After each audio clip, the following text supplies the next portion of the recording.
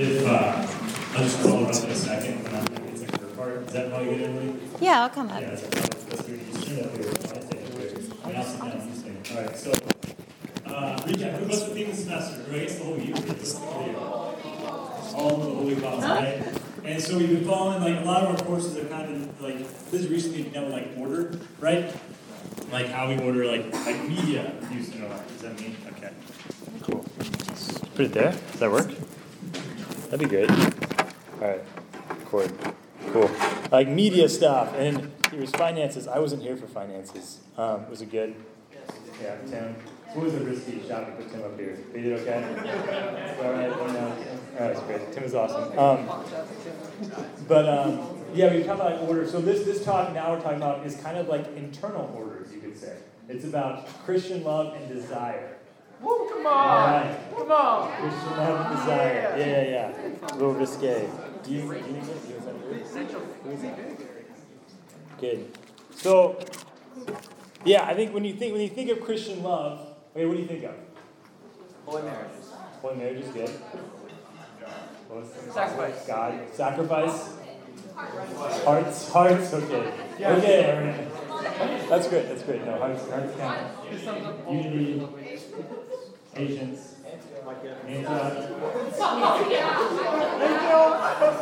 Michael, I asked Ellie the same question, and she said marriage too, so you're on the same page as my 5-year-old. Yeah, it's good. You could also say like the cross, right? The cross. We know love, right? Because we've been shown love. And there's this universal truth, right? Everyone desires to be loved, right? Like, yes. Loved. So we all desire to be loved. Like, how much we realize it or not, like, this is like kind of the core human desire, you could say, to be loved. And I think some of us are more open, some of us are more guarded, but as a human being, our hearts are always kind of asking questions about our worth, right? What am I worth to other people? And this comes out in how we are cognizant in, like, if we matter to people, like, that's why we get so mad when we get snubbed or, like, left out or excluded. We're like, oh my gosh, I don't matter to that person, and it kind of cuts, right? And they're also, like, in conversation, like, are they excited to see me? Are they actually listening? Like, oh man, like, maybe I don't matter, or maybe I don't belong. All these things kind of boil down to our searching for worth, right? And even when we prayed, I wrote down 3 kind of fundamental questions. Is the one I said, like, do I matter? Am I secure? And am I significant? Right? They're all kind of like wrapping around the same theme, but do I matter? Right? We ask that question. Am I secure? Like, am I safe here? Am I, like, welcomed here? Am I part of this going on here? Am I, like, welcomed and valued and, like, safe? And then am I significant? Like, do I have something to offer? Like, can I, like, give my strength here? Can my gifts come out here? Am I significant? Do I have a place? So the Lord has an answer for us in all these questions. Amen? Yeah. And then we know this. But we like, come Holy Spirit. We need, like, the profound truth to actually start hitting us. So come Holy Spirit. It's just the foundation of life in Christ is knowing the Father's love for us. Right? Again, duh. It's so simple, but it's literally the hinge. The foundation of life in Christ. What it means to be a Christian is to know the Father's love He has for you personally. That is the foundation of the Christian life. And we know I love it because, like, the famous quote by Pope Benedict is like, Christianity is not an ethical decision or like a lofty ideal, but is an encounter with a person, right? So when we encounter a person, we encounter a person who is love, and that love shifts things because it answers our deepest questions and needs. So we don't have to get them from, like, other people. We don't have to get them answered by, like, the world. We don't have to get answered by all these sideways things that actually don't fill us.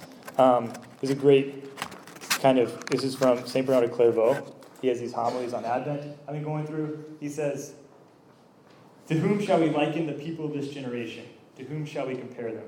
We see that they cannot be torn away and separated from what brings them earthly and bodily comfort. They are like people who have fallen into the water and are in danger of drowning. You see them clinging tenaciously to whatever first comes to hand, refusing to let it go for any reason, whatever it may be, even though it can do them no good at all. Roots of plants and such things, even if people should come to help them. They often clutch them so closely that the rescuers can help neither them nor themselves. And so they perish in the sea, great and wide. And this, again, is this sometimes even our experience. Like, we just clutch at these things because we're not being filled in the deepest parts of ourselves, so we just kind of grasp, clutch. relationships. We're too clingy here, or we withdraw here, or we write that person off, or we guard ourselves here, or we take on this pleasure, and we go too far in this direction. These things we're used to it because when we aren't filled by the Lord, we just get off kilter. But the truth is that God loves you and that He is for you, right? That God the Father is for you, and this truth calms our grasping. This truth centers us, and we sit in prayer. The fundamental experience of prayer is to just be with the Lord, to acknowledge His presence, and acknowledge the reality of who He is, which is love, which is that He approves of us, He is for us, He has died for us, He has shown everything for us, right? And how do we know that God loves us? This is 1 John. It says, "By this we know love, that He laid down His life for us." Right? Cross. How do we know God's love? By this we know love, that He's laid down His life for us. Jesus demonstrated God's love for us on the cross. And Jesus was able to endure the cross. Why was Jesus able to endure the cross? Because He kept His eyes on the Father. Jesus was able to endure the cross because He kept His eyes on the Father. He was secure. He knew. And He knew the Father was for Him. And again, this is Hebrews. Jesus, the founder and perfecter of our faith, who for the joy that was set before Him endured the cross, despising its shame. So knowing the love of the Father was the key to His faithful perseverance. Knowing the love of the Father was key. So for us, knowing the love of the Father is the key to our life as a Christian. So and this is Psalm 26, "For your steadfast love is before my eyes, and I walk in faithfulness." So what Jesus received from the Father, we receive from the Father. Amen? This is the foundation of Christian love and desire. This is the first. This is recap, but also explosive truth that you'll never stop unpacking in your life. I got to go on a retreat, which I wasn't here, a 5-day personal retreat about a few weeks ago. And one of the things that really struck me was actually the Father loves the Son totally and completely, and that is the most powerful and explosive love ever possible, imagine, whatever. And that love is the new person, the Holy Spirit, right? And actually, it is the love between the Father and the Son, that love in particular, that saves the entire world. It is a relationship between Father and Son that saves the entire world. So when God sees you, He sees His Son, Jesus. And it's that love that we can sit in and soak in that changes our entire disposition and structure. That we don't have to grasp, we don't have to go do our own little games anymore. So, good. That's kind of our intro launching in. And so this fact that it is the love between the Father and the Son that saves the entire world that we actually can participate in as Christians. That's the explosive good news that we're going to launch in. And Emily's going. Have you guys heard of St. Elizabeth Community? Good stuff. I've been teaching a girl for the past couple months, and a lot of saints say similar words as she does, but she says, "Let yourself be loved." So to answer the question, what is love? We have this desire for love. But to answer that question, what is love? We look to Jesus. We look to the love of the Lord. What is the love of God? And Jesus explained Christian love when He was asked, "What are the greatest commandments?" It is to love the Lord your God with all your heart, all your soul, all your mind. This is the first and greatest commandment. And the second is like it, to love your neighbor as yourself. And what does it look like, this love, to love God and to love neighbor, and to be loved by God and by neighbor? And we can look at the scriptures, and there's 3 ways in the scriptures that give examples of how God loves in these ways. And the first example is that of delighting. That's delighting in the existence of the other. So we see that God created man in His own image. In the image of God, He created him. Male and female, He created them. God saw everything He made, and behold, it was very good. We see the Lord your God is in your midst, a warrior who gives victory. He will rejoice over you with gladness. He will renew you in His love. He will exalt over you with loud singing. The second way is the willing the good of the other. We see this in Scripture, that God's love wills the good of the other. We see, may the Lord Jesus Christ Himself, God and God of our Father, who loved us and gave us eternal comfort and good hope through grace, comfort your hearts and establish them in every good work and deed. we see also, I say to you, love your enemies and pray for those who persecute you, so that you may be sons of your Father who is in heaven. For he makes the sun rise on the evil and the good, and sends rain on the just and the unjust. God wills the good of every person on the face of this earth. That's Christian love. To delight in the existence of the other, to will the good of the other. And we also see the love of God as giving oneself to the other. God shows his love for us, that while we were still sinners, Christ died for us. He gave himself. In this is the love of God made manifest, that God sent his only Son into the world so that we might live through him. So, living in God's love. We want to live in God's love. We, as persons, were designed to thrive in an environment that is loving. An environment that these three elements are present in. That was God's intention. Like, when we live in an environment where these three elements are present, to be delighted in, to be willed good, to be receiving the others as a gift, that is where we're going to thrive and where we're doing that for others. The fruit of having these three elements is contentment, the joy of the Lord, it's internal order. It doesn't mean that we're always feeling happy. It doesn't mean we're always getting everything our way. It doesn't mean we're blissfully ignorant of our struggles. There's some real struggles in life, aren't there? Yep. Amen. So it's not the absence of all those things, but it is a general contentment. It's rest and security in our identity as daughters and as sons of the Lord. And without going into too much detail, I've had kind of a rough couple weeks. One thing, my grandmother passed away, among others, and I can sit here and know that it's all for good.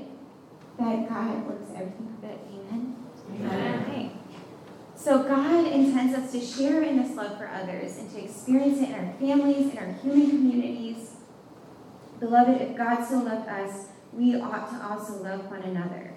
We can trust in the Lord that he intends us to know this love that he has for us, that he delights in us, he wills our good, he is giving himself to us. We can experience that through one another. We can give that to one another. We can be that for one another as well. Okay, so love and desire. We just talked a lot about Christian love. This whole, like John and me just now, that was setting the stage of Christian love. So getting into desire. Love and desire. It's obvious we desire love, right? We desire love, and this represents one of the deepest desire of our heart, right? And both Christian and non-Christian sources give witness to this. So in 1 John, he who does not love does not know God, for God is love. He who abides in love abides in God, and God in him. St. Augustine, you made us for yourself, O Lord. Our hearts are restless until they rest in you. Mother Teresa says, the human person is a walking thirst. Like, the human person is I am a walking thirst. I thirst. There's something in me that needs to be satiated, right?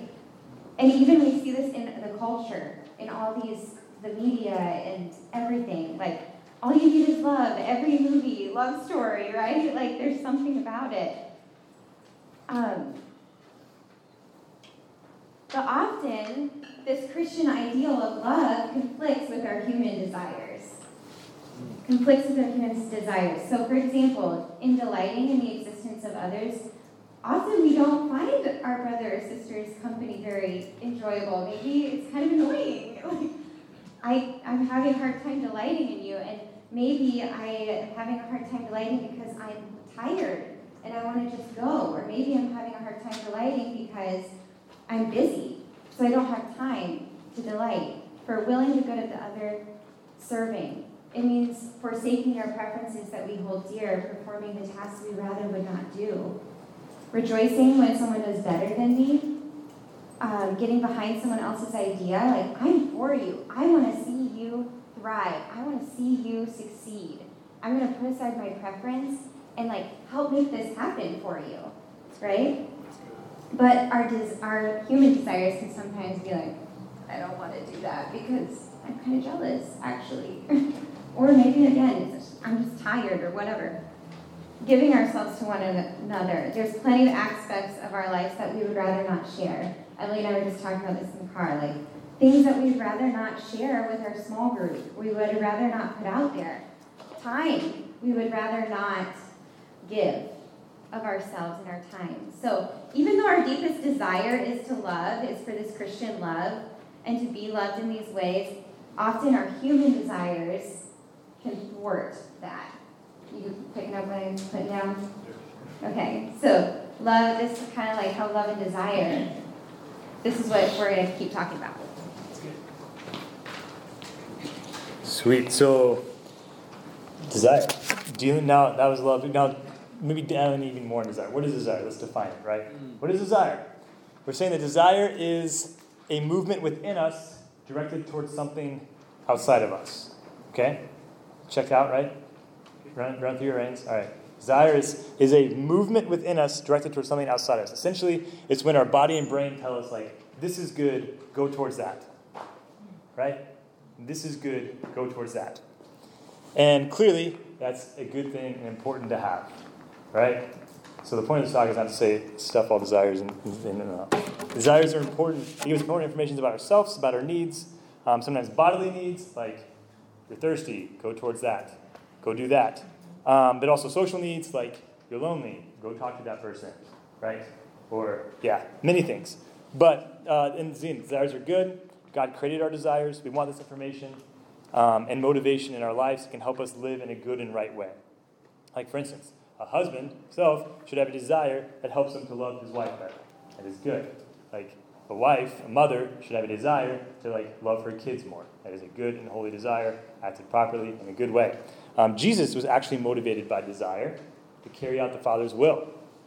At the Last Supper, he said, I have earnestly desired to eat this Passover with you before I suffer.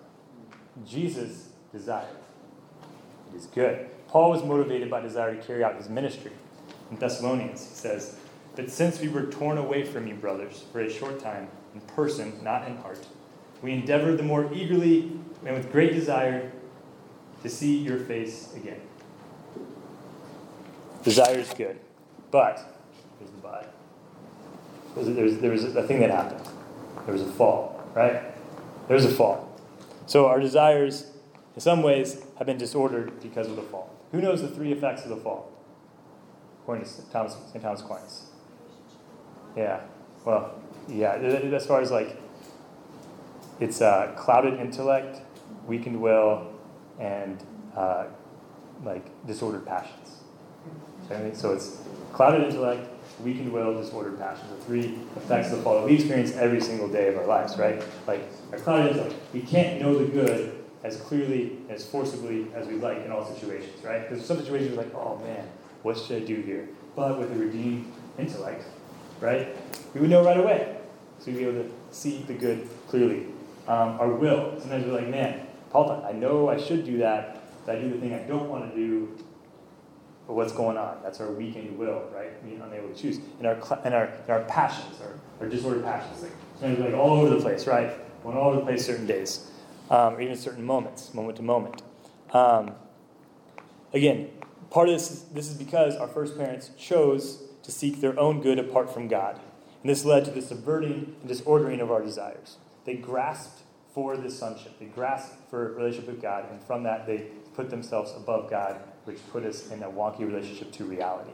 So basically what it means that our desires are off, it means we're not quite in line with reality.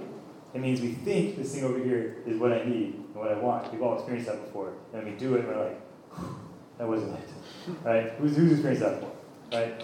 But obviously there are good desires still at work in us that actually draw us to love our brothers and sisters, right? To sacrifice for them, to go on mission, right? To talk to that person even though we don't really want to, but we don't want to make that decision for them. That's a good desire, right?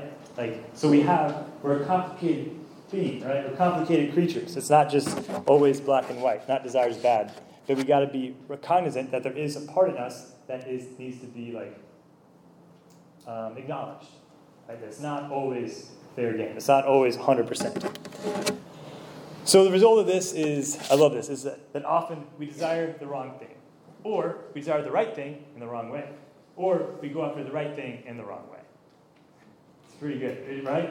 Yep. Like, it's just like, yeah, we're close. Sometimes we're just like, wait, Like you thought that, like, eating that, like, 8th donut would bring happiness. Like, I thought in high school didn't work.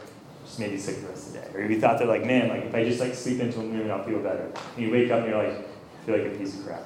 That wasn't it. It's just like, whatever, these tiny things. Those are pretty easy. But then sometimes we're like, man, I really want to, like, do well in school to make my parents proud, right? And then we, like, maybe go about a good in the wrong way, which is like, so I'm never going to see my roommates and lock myself in a room and study 24/7. Or like, I'm going to, like, say no to, like, helping out on the mission anytime because, like, I need to make sure this happens. It's like, well, you kind of wake up one day and realize, like, maybe that was, like, the right thing in the wrong way. So that can happen. Again, we can you can eat. Sometimes in our lives, we can eat because we're tired or thirsty. But what you actually need is not food, but it's water and sleep. You procrastinate because you're afraid, but you don't actually need to, like, procrastinate more or play more video games or surf the web more. You need to study. That would help. Sometimes we even seek out casual sex, pornography, because we're lonely. But we know that doesn't fill that void, right? So the fall caused a separation from God and our experiences of his love for us, which, if we break our experience of God's love for us, what happens? Like, the whole thing is off center, right? So that's like the main, like dagger of the fall, is that when we know the Father's love for us and we're centered on that, we're there, we're good, we're free, right? It's like, it's solid. But when we're off center from that place, we're like those people in the water grasping at, like, the things coming towards us. And someone's like, here, let me help you. Like, yes, please. And we, like, pull them under because, we're just, like, flailing. We don't have any center. But this fall causes separation. And it's also fair to say that part of this, the effects of the fall are also seen in our relationships with one another, particularly families. So a child is supposed to come into the world in a place of security. It's actually, the home is the place where we learn love, right? The home is a school of love. The child comes to the world, their first experience of life should be loved, cared for, delighted, and protected. But the fact is, our families aren't perfect, right? We pick up some baggage along the way. We pick up maybe some lies, some agreements, and that's not the end of this word for us. Praise God, right? There's healing there. And some of us can go into some professionals for some powerful, explosive healing in that area. But the reality is, we have some baggage that maybe we don't quite believe. It's hard for us to believe that we are loved because of what we learned growing up in our families. The same is maybe said of our other close relationships. Maybe you've had, like, abandonment. Maybe you've had betrayal in your life. And that there's just a big wall there for experiencing love of other people or believing that you could be loved. So, in our design, when things are working the way God made them, desire draws us to connect with what is good. When we are centered and with the Lord, right? When we know the Father's love for us, our desires, more often than not, draw us towards what is true, good, and beautiful, right? But in this fallen world, desire doesn't always work out in alignment with what is good. So, in short, this is a good pithy phrase. You can write this down. Our desires have become disordered, and they are strong drives but poor guides. Strong drives but poor guides, oftentimes. So again, having desire is not wrong. The Lord made us with desires to direct us towards what is good. But in our fallen situation, we can't always trust them right away. We can't just trust them right off the bat. Like, oh, had the thought, do it now. That usually is going to result in, unless we test them, it's going to result in something maybe sideways. It's hard, so our desires, they tell us something, but it takes some real discernment to sift out what we really need from what we just want in the moment. So, again, my emotion I feel a lot is angsty. Anyone else feel angsty sometimes? Yeah, angsty. I'm kind of an angsty guy. I can ask my wife. It's like, I guess it's kind of like a side effect of intensity. I don't know. But angsty. So when I'm feeling angsty, there's all kinds of things I think in that moment that I think will help the angstiness. But they rarely do. Because oftentimes what I do is I kind of numb the angstiness. Or I just like turn away from it. By like going to sports websites. Or like, doing anything else besides like sitting down in some quiet and being like, God, you're real, right? And you're here. Yeah, okay. Back on track, right? And like actually maybe even reading scripture. Those things would actually help, but I don't do them. Because like in my instance, I just choose something that doesn't help. Our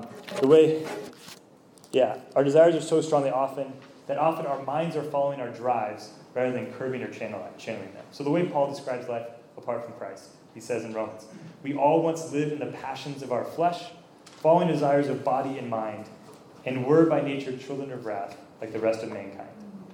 And Scripture even says that desires can sometimes be deceitful in Ephesians, can be harmful in 1 Timothy, and can be temptations that lead us to sin. So again, there's some bad here. So because of this, we can be like, oh, desire's bad, got it, throw them out. No, it's not what we're saying at all. The point is not to throw out desires, right? The point is that our desires are important, but sometimes they can be muddled sources of information. So it just takes some more examination. We just got to look into them a little bit more than just take them for face value and run with them. So if you ignore your desires, the needs don't go away. It's really important to say. Say, I had a desire, but it's going to stop it. It's going to come out sideways. And likely enough, you end up pursuing them in maybe more destructive ways. For example, if you ignore your need for human connection long enough, for instance, your inner sense of desperation will eventually push you to connect with people any way you can. So that could be through desperately clinging, casually flirting, or just constantly finding people looking for attention. Right? So if you suppress that desire for human connection, it'll just come out in a sideways way. So the things we tend to go to in our desperation often make our desires worse rather than moving from them. Amen? So, again, you went to social media to connect with people, but end up feeling more discontent with your own life and more disconnected from people you envy on social media. So, I mean, guys probably, some guys can relate. You feel lonely, you look at porn. Does it help? Never. You're tired, so you withdraw and stay home, right? You're angry, so you stew on something, right? You're angry at something. Your desires are vengeance and justice, so you stew on it and you plot something instead of maybe bringing it to the light and talking with a precious brother or sister, or bringing it to the Lord first, right? You feel unheard and unwanted, so maybe you withdraw. You're like, man. You feel out of control, so you grasp the situation and control it other than career benefit. So, again, our desires for the Lord, when we're with Him, we can be trusted and they're good. And they draw us towards something true, good, and beautiful. But it is something we should actually have an open conversation with ourselves and the Lord and brothers and sisters about different desires going on in our lives. Our desires give us important information. We don't suppress, we don't stuff, we don't ignore, but we don't just act on them right away. Again, strong drives but poor guides. It's like desires in the passenger seat, not the driver's seat. For Christians, love of God and love of neighbor is actually most important. So I'll say it again. What is our drive? What is our drive for action? It's love of God and love of neighbor. So the world would say that desires, they kind of equate desires with love, right? Like if I desire something, I love it, desires equal love. Love equal desires. But that's not necessarily the truth for us Christians. The Christian's way is how can we best love God and others? That's should be our motivating factor. For instance, we may not desire to get up at 6 o'clock to pray the hours, but we do it because we know it honors the Lord. Right? It's a really simple way you maybe push back on some desire. We may not desire to help the person next to us with homework or something, but we do it anyways because it's a good opportunity to express our love for that person. Again, love, not desire, is the basis for our action. And this is one way Christians markedly different from the world. So, yeah, there is a tendency in the world, and no one's immune to it, but we can elevate the feeling of desire, especially sexual desire, as the ideal for love. We know that love actually is in action. Because desires are fickle, they can change all the time. But love, our commitment to love, is stable, it's firm. It's, in a way, it's eternal if it's mirroring God's love, right?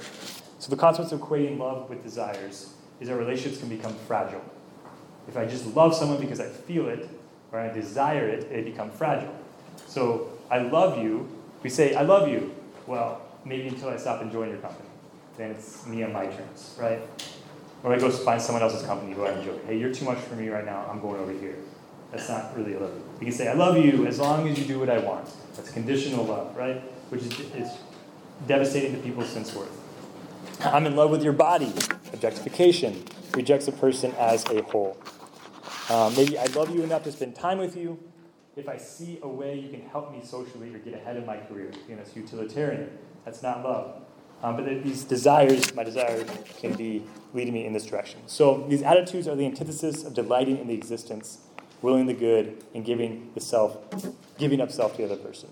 So anyone know that meme of the guy with the girl walking and the girl in the red dress and the guy's kind of looking backwards and the girl next to the guy holding his hand is like, You guys know what I mean? Yeah.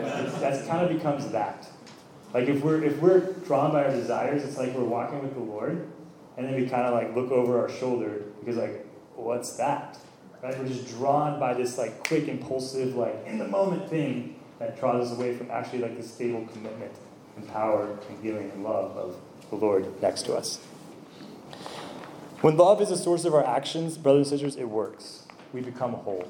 So when we actually choose love, when we choose to give ourselves, like man cannot find himself except through a sincere gift of self. Like when we act in this way, according to the grace the Lord has for us, we become more whole. We are redeemed, and our desires actually become more in line with who the Lord created us to be and how he created us to be love, right? To receive his love and to be love for the world. So there is powerful healing, right? But in order to get powerful healing, we just have to admit where we're at now. And the goal is not perfection now. The goal is honesty, knowing that the Lord loves us completely and wholly where we're at now. And he's so ready to receive us as we continue on the path. So just love what John is saying, desire, like in our original goodness and in original justice, the world all was right and really good. Our desires were naturally like for the good, the true, the beautiful. Like when we're in right relationship with the Lord, like desire can be a really good thing, right? And it can, but it's because of the fall that we need to just be aware. We need to be kind of astute, like let's wake up, pay attention a little bit, let's be aware. So this is just the invitation to let's be aware of our desires. We don't need to like overly analyze or overly like fuss with them, but let's also, maybe not trust every single desire and ask like, where's the Christian love in this, I just think that the like human desire approach can sort of creep easily into our life a little bit. It's easy to like hear those examples John was giving and to say like, I love, I love you as long as you do what I want. I love you, blah, blah, blah. Like, to think that's kind of shallow, and I don't do that. But, like, this can kind of creep in, right? And if we think of desire as love as desire, like John said, it can get a little bit muddled. Like, we might start to think, like, or question, like, do I really love God? Because I haven't really been feeling it in prayer. Or I haven't been wanting to go to daily mass, or I haven't really been wanting to worship, or I haven't really been wanting to open the scriptures. We might begin to doubt, right? We're muddling love and desire there. Or another example is like we fail to love a brother or sister that God has placed right in front of us, because we desire to spend time with people that it feels good to be with because it's comfortable and natural, right? But let's like employ some Christian love in that instance and like choose to love our neighbor that the Lord has put in front of us. So the real test of whether we're following Jesus, that we're following Jesus, is whether we continue to love God and others even when it involves something we don't desire. Like it's kind of a good litmus test. Like if we're only ever loving God and neighbor in a way that like also lines up with my desires, we might just want to be like, am I loving God and neighbor with Christian love? The big paradox of the gospel is that what Jesus offers is the fulfillment of all desire. And just to share this story with you, which I think illustrates just the point that we want to keep our desires subordinate to our human desires subordinate to our desire for the Lord. I think this is the point I want to make in this section, right? That we want to keep our human desires subordinate to our desire for the Lord and for love of the Lord, to Him, union with Him, our salvation. That's our salvation. Like, we want to keep all our human desires subordinate to that desire. And we know this story about the rich young man. He runs up to Jesus, "Good teacher, what must I do to inherit eternal life? What must I do?" Jesus tells him, the commandments. Don't murder, don't commit adultery, don't steal, don't bear false witness, don't defraud, honor your father and mother. He said, "I've done all this from my youth." And Jesus looked at him and loved him and said, "You lack one thing. Go, sell what you have, and give to the poor, and you'll have treasure in heaven, and then come follow me." And disheartened, he went away. He was sorrowful, for he had many possessions. I just want to draw out in this that Jesus looked at him and loved him. Jesus, God, looked at him and loved him, but it wasn't enough. That wasn't enough for this rich young man because his eyes were on his possessions, and his heart was clinging to those things in the world that he had. He wasn't able to see the loving gaze of Jesus. He wasn't free to respond because his desires were attached. It wasn't subordinate to his love for God. That's what I've got. And I think we're going to round it up here. Yeah, practicals. Here we go. And reading that last one thing to highlight is just Jesus looked at him and loved him and said to him. And if the rich young man would have seen Jesus looking at him and would have received that love, I think his response might have been different. I think what happened was his eyes were probably on, his possessions. His eyes were probably on his plan, his whatever it was, but he just missed. It's crazy because he was right there, physically. Jesus was there, looked at him, and loved him, and he wasn't able to see it. So how much different could our lives be when we see Jesus gazing at us, see the love he has, and that is what sets us free. So as we approach the next several weeks, how do we follow the Lord in this area? What do we do to basically ensure that we love God and we actually grow in our holistic, our redemption as our desires are redeemed. So one is commit yourself anew to the two great commandments, right? It's really simple. It's really easy, but Lord, I want to love you with my whole heart, mind, soul, and strength. It's good to express. It's good to say. It's good to have the center of our prayer, right? And Lord, I want to love my neighbor as myself. Jesus made it really simple. Those are the two greatest commandments. To love the Lord with all your heart, soul, mind, and strength. To love your neighbor as yourself. Two is really also somewhat simple. Cultivate your desire for the Lord through prayer, through worship, through scripture. Right? As we're going home, do we have a pattern that we're set up to succeed in for prayer, for worship? If we can work that in, and then scripture reading. That's going to work. That's how it goes. Our hearts are restless until they rest in the Lord, right? So if things are going crazy at home, easy question to ask. What's the question? How do you pray? How do I pray? And sometimes if you're way out center, probably the answer is maybe not. Right? No, that's true in my life. Really good question.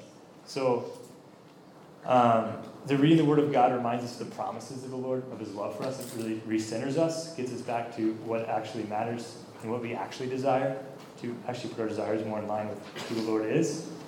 Personal prayer is just that. It's personal.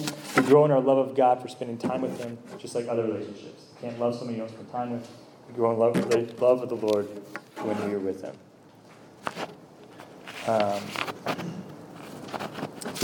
Again, many of the problems with these unruly desires in our life come about because we've forgotten the reality of the Lord's love for us. Amen? So if we're reminded of that, you're going to have a better time. Dealing with desire. If disordered desires lead us to sin, we should repent and try not to rationalize. It's important to say that we don't need to repent for wrong desires, just wrong actions. So desires can be all over the place, right? And that's not even it's something to acknowledge. That's what we're saying today, right? Acknowledge bad desires. It doesn't make you dirty or bad because we all have crazy thoughts. But it's the actions that we want to repent for, right? If we have bad desires, we just give to the Lord. Lord, I think that will make me happy, but it doesn't, so I just offer it to you. Boom. It's gone, right? It's not desires that are bad or evil. It's the actions we repent for. Amen? Amen. It's actually really important. But it's the action. So if a desire does lead us to action, we do lash out at a brother or sister, or we do sin against the Lord in a clear and obvious way, we shouldn't try to rationalize it. It's good to know how our desires led us there. Say, okay, I was lonely and I was hungry, and I thought this would help, and it didn't. Noted. It's good to do that, but it's not good to go to the Lord and say, God, I was hungry, I was tired, that's why I did it. It's good to say, Lord, I'm sorry. I did it. Or if you yell at someone, it's like, oh yeah, sorry, I just having a bad day. No, like, hey, I'm sorry I treated you that way. I shouldn't have. Please forgive me. Yes, forgive me. And it's like, okay, I was just really hungry and I wasn't in a good spot at all, but that was wrong. It's good to own up to it and explain to it, but it's good to own up to it. Does that make sense? I don't want to just rationalize it away. A good way to kind of keep working in this area too is fasting. Actively discipline our desires and pray that our desire for the Lord would increase. Right? It's Him who increases it. So romantic relationships, desire. Rather than rationalizing them as like your destiny, or even like God's will for your life, which is kind of the ultimate trump card. It just means like just because you have a crush on someone doesn't mean it's like God's will. That's like the equivalent of like equating desire with love. It's like because I like have a crush on this person, I love them, and they're the greatest thing ever, and we're totally destined to be together, and God is ordained it. Like that's a little jumpy, but it's good to acknowledge like, man, I think that person's really great. They are incredible, and I appreciate them. That's good to acknowledge. It's not like, no, bad, I can't think that person's good. That's actually unhelpful. It's going to come out sideways. It's good to acknowledge the goodness of another person. It's also good to acknowledge in the same breath that it doesn't mean we're called to marry each other forever and have many babies. Right? You don't have to go there. It's good to acknowledge the desire. It's not good to take that 10 steps further. There is a good time to pursue romantic relationships. We'll actually dig into that a little bit in the course next semester. It's going to be fun. But in the meantime, it's helpful not to let romantic attraction dominate our lives, as it can actually sometimes hinder our ability to love. Like, for instance, if we're dominating on the attraction, if we can take that attraction and full freedom be like, yes, they're good. Affirm it. They say in the same breath, it doesn't mean we're called to marry each other. It doesn't mean that God has ordained it from all time and eternity. It's just they're a good person, and it's really good to say that. And then we can take that to the Lord and say, Lord, how can I love this person now and not over-relate to it? Right? How can I love all people in my life right now? You have more on that. Yeah, I think even as I was reflecting on that point for this talk, I was thinking too about St. Ignatius, and he had romanticized ideas of leading the army and blah, blah, blah. I'm going to go save whatever and win the lady's hand. You guys know the story of Ignatius? This is part of this. He was a saint, and the broken leg, he's pulled up in bed, got the lives of the saints in front of him, and he's juxtaposing that dream and romanticized desire with the lives of the saints. So anyway, my reflection on this point was also yes, romantic attractions and desires to maybe a man or a woman, but also what are those grandiose ideas, and let's not just baptize those desires either. I could go, blah, blah, blah, time will tell, and the Lord will have His way, right? So anyway, that was a little reflection there, but to kind of expand that point. And then, okay, so the last thing, just a little thing we can do, to how do I want to say that? To, over the next couple weeks. How can we grow a desire for the Lord? Well, let's fill our lives with good things. I was thinking about the good, the true, and the beautiful. And St. Catherine just had a parish mission on beauty, and it was so awesome. So if you go to their website, you can find it. But we want to fill our lives with the good and the true and the beautiful. So we want to be consumers of what uplifts and what upbuilds. Desires are very changeable, and a lot of what we desire will be the result of what we experience and the kind of experience we put ourselves into. The people we spend time with, the media, all that. So let's immerse ourselves in good things. Let's pause to appreciate a good moment. Your homework, over break, pause to appreciate a good moment. If it snows, appreciate that moment. If there's a good moment with your family or with a friend, pause and just appreciate that good moment. Maybe you're eating a good pizza, whatever you eat for Christmas dinner. Just really pause and appreciate that good moment. If we're not pausing to acknowledge those good things, we're just letting them slip by us, right? And we want to build up our storehouse with good things of the Lord. This is delighting in the Lord, because the Lord is beautiful and true and good, and we want to delight in the Lord. and the things of the Lord. Okay, another thing with this is regular exercise and time outdoors. That might sound really practical, but spending time in God's creation and exercising our body helps us to manage our emotions, and it makes it easier to resist some of our human desires, like craving for food or sexual gratification or stimulating ourselves with the media, right? If we're working our body and we're out in God's beautiful creation, it can kind of stave off some of those other human desires that come when we're bored, basically, and empty. When your cup is full, it's much easier to resist temptation, but when it's empty, it's much easier to rationalize the sin and the grasping. So, in conclusion, we each have a deep, deep desire for love. Only God can fill that desire. And we need to receive, I love that line, that we just need to receive from God what Jesus received from God. That moment in the Jordan. This is my son, and in him I am well pleased. We need to receive the love of the Father. Only if we're confident in his love for us as his children can we be confident in handling our desires in a way that fulfills the two greatest commandments. Only from that place, right? God's love is the ideal love. His love delights in the other. His love wills the good of the other. His love gives himself to the other. This is the love we aspire to. It's Christian love that we're aspiring to. And we want our desires not to thwart us, but to enliven the journey of Christian love, right? We got our work cut out for us, and we've got a whole life of working with our desires and choosing Christian love, right? Yep. And it's such a gift. It's a gift. Amen? Amen. Okay, so I want to just take a minute and for you to reflect. And what struck you? What tugged at your heart? Where is the invitation to you? I'm just going to give a couple questions. You can kind of think about this and look through your notes. Where is the invitation to you? Is it to acknowledge your desire? Is it to return to the Father for the love that he has to show you? Is it to delight in the Lord a little bit more? To look at the good things?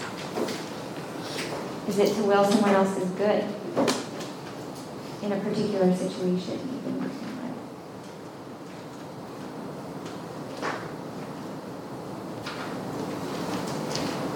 Is it to give something of yourself that you haven't yet been able to give? So think about those questions. What struck you?